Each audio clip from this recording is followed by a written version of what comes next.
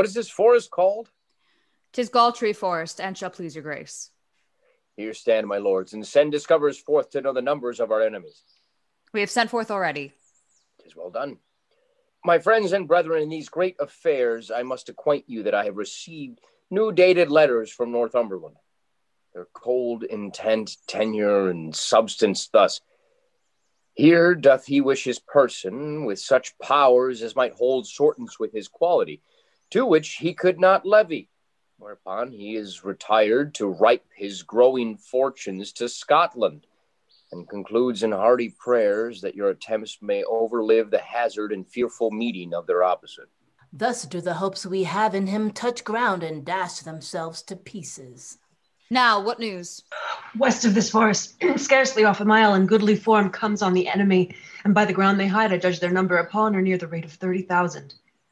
The just proportion that we gave them out. Let us sway on and face them in the field. What well-appointed leader fronts us here? I think it is my lord of Westmoreland. Health and fair greeting from our general, the prince, Lord John and Duke of Lancaster. Say on, my lord of Westmoreland, in peace, what doth concern your coming? Then, my lord, unto your grace do I in chief address the substance of my speech. If that rebellion came like itself, in base and abject routs, led on by bloody youth, guarded with rage, and countenanced by boys and beggary, I say, if damned commotion so appeared in his true native and most proper shape, you, reverend father, and these noble lords had not been here to dress the ugly form of base and bloody insurrection with your fair honors. You, Lord Archbishop, whose see is by a civil peace maintained, whose beard the silver hand of peace hath touched, whose learning and good letters peace hath tutored, whose white investments figure innocence, the dove and very blessed spirit of peace. Wherefore do you so ill translate yourself out of the speech of peace that bears such grace into the harsh and boisterous tongue of war, turning your books to graves, your ink to blood, your pens to lances, and your tongue divine to a loud trumpet and a point of war? Wherefore do I this? So the question stands. Briefly to this end, we are all diseased, and with our surfeiting and wanton hours have brought ourselves into a burning fever, and we must bleed for it, of which disease our late King Richard, being infected, died.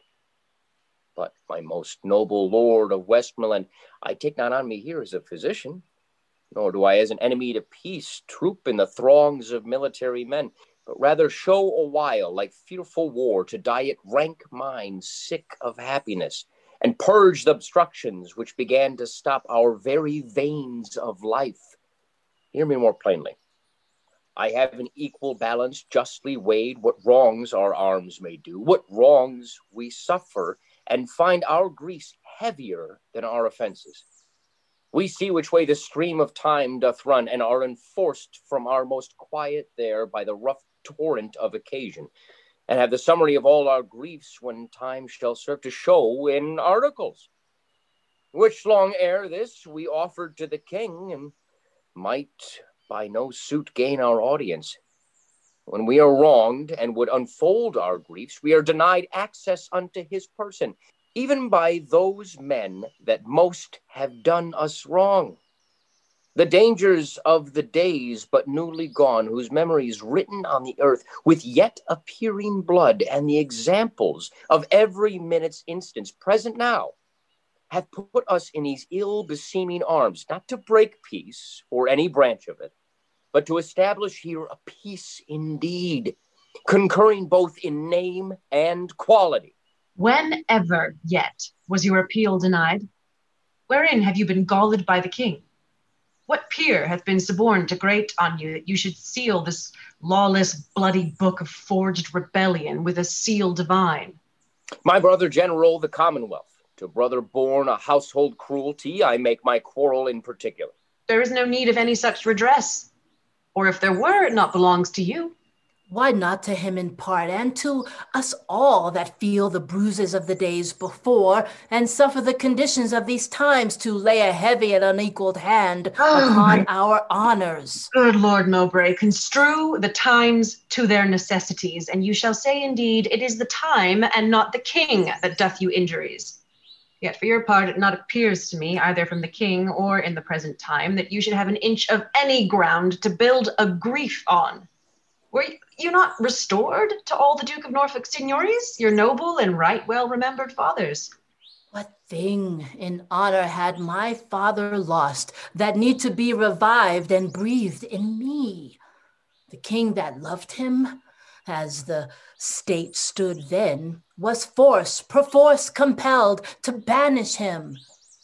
And then the king of Bolingbroke, and he being mounted and both roused in their seats, their neighing coursers daring of the spur, their armored staves in charge, their beavers down, their eyes of fire sparkling through the sights of steel, and the loud trumpet blowing them together. Then, when there was nothing could have stayed my father from the breast of Bolingbroke, oh, when the king did throw his water down, his own life hung upon the staff he threw. Then threw he down himself and all their lives that by indictment and by dint of sword have since miscarried under Bolingbroke. You speak, Lord Mowbray, now you know not what. The Earl of Hereford was reputed then in England the most valiant gentleman. Who knows on whom fortune would then have smiled? But if your father had been victor there, he ne'er had borne it out of Coventry, for all the country, in a general voice, cried hate upon him, and all their prayers and love were set on Hereford, whom they doted on, and blessed, and graced, indeed, more than the king. This is mere digression from my purpose. Here come I, from our princely general, to know your griefs, to tell you from his grace that he will give you audience, and wherein it shall appear that your demands are just, you shall enjoy them, everything set off that might so much as think you enemies.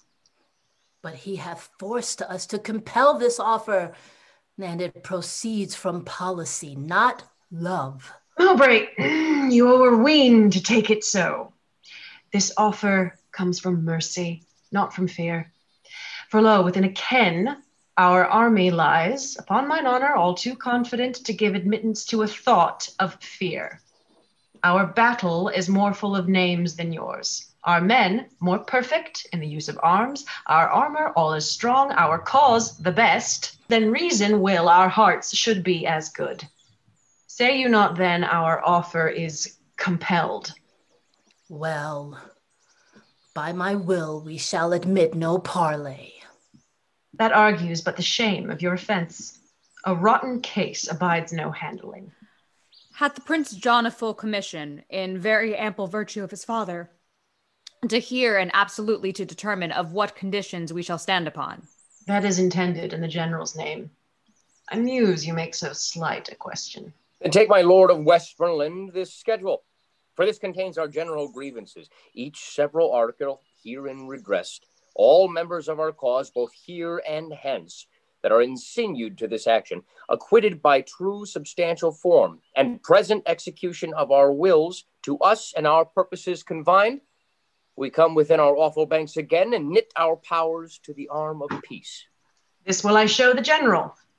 Please ye lords, in sight of both our battles we may meet, and either end in peace, which God so frame, or to the place of difference call the swords, which must decide it. My lord, we will do so. There is a thing within my bosom tells me that no conditions of our peace can stand. Fear you not that. If we can make our peace upon such large terms and so absolute as our conditions shall consist upon, our peace shall stand as firm as rocky mountains. Yea, but our valuation shall be such that every slight and false derived cause, yea, every idle, nice, and wanton reason shall to the king taste of this action, that were our royal faiths martyrs in love, we shall be winnowed with so rough a wind that even our corn shall seem as light as chaff, and good from bad find no partition. No, no, my lord. Note this. The king is weary of dainty and such picking grievances, for he hath found to end one doubt by death revives no greater in the heirs of life. And therefore will he wipe his tables clean and keep no telltale to his memory, that may repeat and history his loss to new remembrance. For full well he knows he cannot so precisely weed this land as he misdoubts present occasion.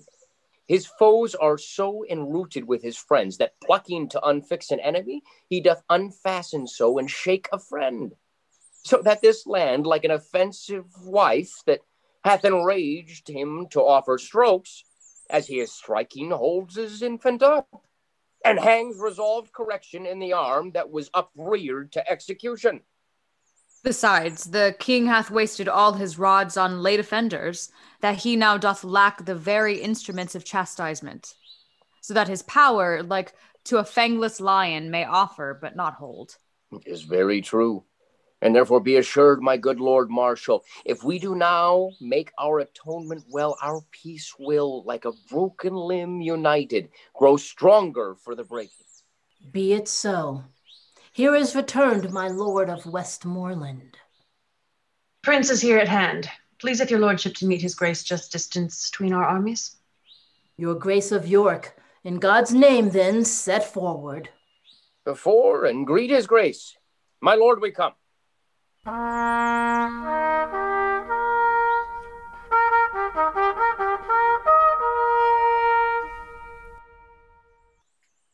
You are well encountered here, my cousin Mowbray. Good day to you, gentle Lord Archbishop, and so to you, Lord Hastings, and to all.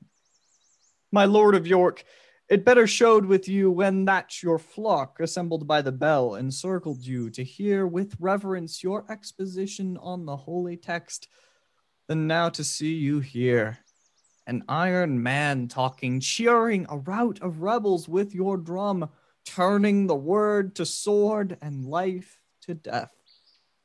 That man that sits within a monarch's heart and ripens in the sunshine of his favor, would he abuse the countenance of the king? Alack, what mischiefs might he set abroach in shadow of such greatness? With you, Lord Bishop, it is even so. Who hath not heard it spoken how deep you were within the books of God? To us, the speaker in his parliament, to us, the imagined voice of God himself, the very opener and intelligencer between the grace, the sanctities of heaven, and our dull workings. Oh, who shall believe but you misuse the reverence of your place, imply the countenance and grace of heaven as a false favorite doth his prince's name, in deeds dishonorable. You have ta'en up under the counterfeited seal of God the subjects of his substitute, my father, and both against the peace of heaven and him have here upswarmed them. Good my lord of Lancaster, I am not here against your father's peace. But as I told my lord of Westmoreland, the time misordered doth in common sense crowd us and crush us to this monstrous form to hold our safety up. I sent your grace the parcels and particulars of our grief, the which hath Bethwin scorn shoved from the court, whereon this hydrous son of war is born, whose dangerous eyes may well be charmed asleep with grant of our most just and right desires, and true obedience of this madness cured, stoop tamely to the foot of majesty. If not, we ready our fortunes to the last man. And though we here fall down, we have supplies to second our attempt. If they miscarry, theirs shall second them, and so successive mischief shall be born. And heir from heir shall hold his quarrel up, whiles England shall have generation. You are too shallow, Hastings, much too shallow to sound the bottom of the aftertimes. Pleaseth your grace to answer them directly. How far forth you do like their articles? I like them all, and do allow them well, and swear here by the honor of my blood, my father's purposes have been mistook, and some about him have too lavishly wrested his meaning and authority. My lord, these griefs shall be with speed redressed. Upon my soul they shall. If this may please you, just charge your powers unto their several counties, as we will ours. And here, between the armies, Let's drink together, friendly, and embrace, that all their eyes may bear these tokens home of our restored love and amity. I take your princely word for these redresses. I give it you, and will maintain my word, and thereupon I drink unto your grace. Go, captain, and deliver to the army this news of peace. Let them have pay and part. I know it will well please them. Hie thee, captain. To you, my noble lord of Westmoreland. I pledge your grace, and if you knew what pains I have bestowed to breed this present peace, you would drink freely. But my love to ye shall show itself more openly hereafter. I do not doubt you. I'm glad of it. Health to my lord and gentle cousin Mowbray. You wish me health in very happy season, for I am on the sudden something ill. Against ill chances men are ever merry, but heaviness foreruns the good event. Therefore be merry, coz, since sudden sorrow serves to say thus, some good thing comes tomorrow. Believe me, I am passing light in spirit. So much the worse if your own rule be true. The word of peace is rendered. Hark, how they shout! This had been cheerful after victory. Peace is of the nature of a conquest, for then both parties notely are subdued, and neither party loser. Go, my lord, and let our army be discharged too. And, good my lord, so please you, let our trains march by us, that we may peruse the men that we should have coped withal. Go, good Lord Hastings, and ere they be dismissed, let them march by. I trust, lords, we shall lie tonight together. Now, cousin, wherefore stands our army still? The leaders, having charge from you to stand, will not go off until they hear you speak. They know their duties. My lord, our army is dispersed already. Like youthful steers unyoked, they take their courses, east, west, north, south, or like a school broke up, each hurries towards his home and sporting place. Good tidings, my lord Hastings, for the which I do arrest thee, traitor of high treason. And you, Lord Archbishop, and you, Lord Mowbray, of capital treason, I attach you both. Is this proceeding just and honorable? Is your assembly so? Will you thus break your faith? I pawned thee none. I promised you redress of these same grievances whereof you did complain, which by mine honor I will perform with the most Christian care. But for you rebels, look to taste the due meet for rebellion and such acts as yours. Most shallowly did you these arms commence, fondly brought here, and foolishly sent hence. Strike up our drums, pursue the scattered stray. God, and not we, hath safely fought today. Some guard these traitors to the block of death, treason's true bed, and yield her up of breath.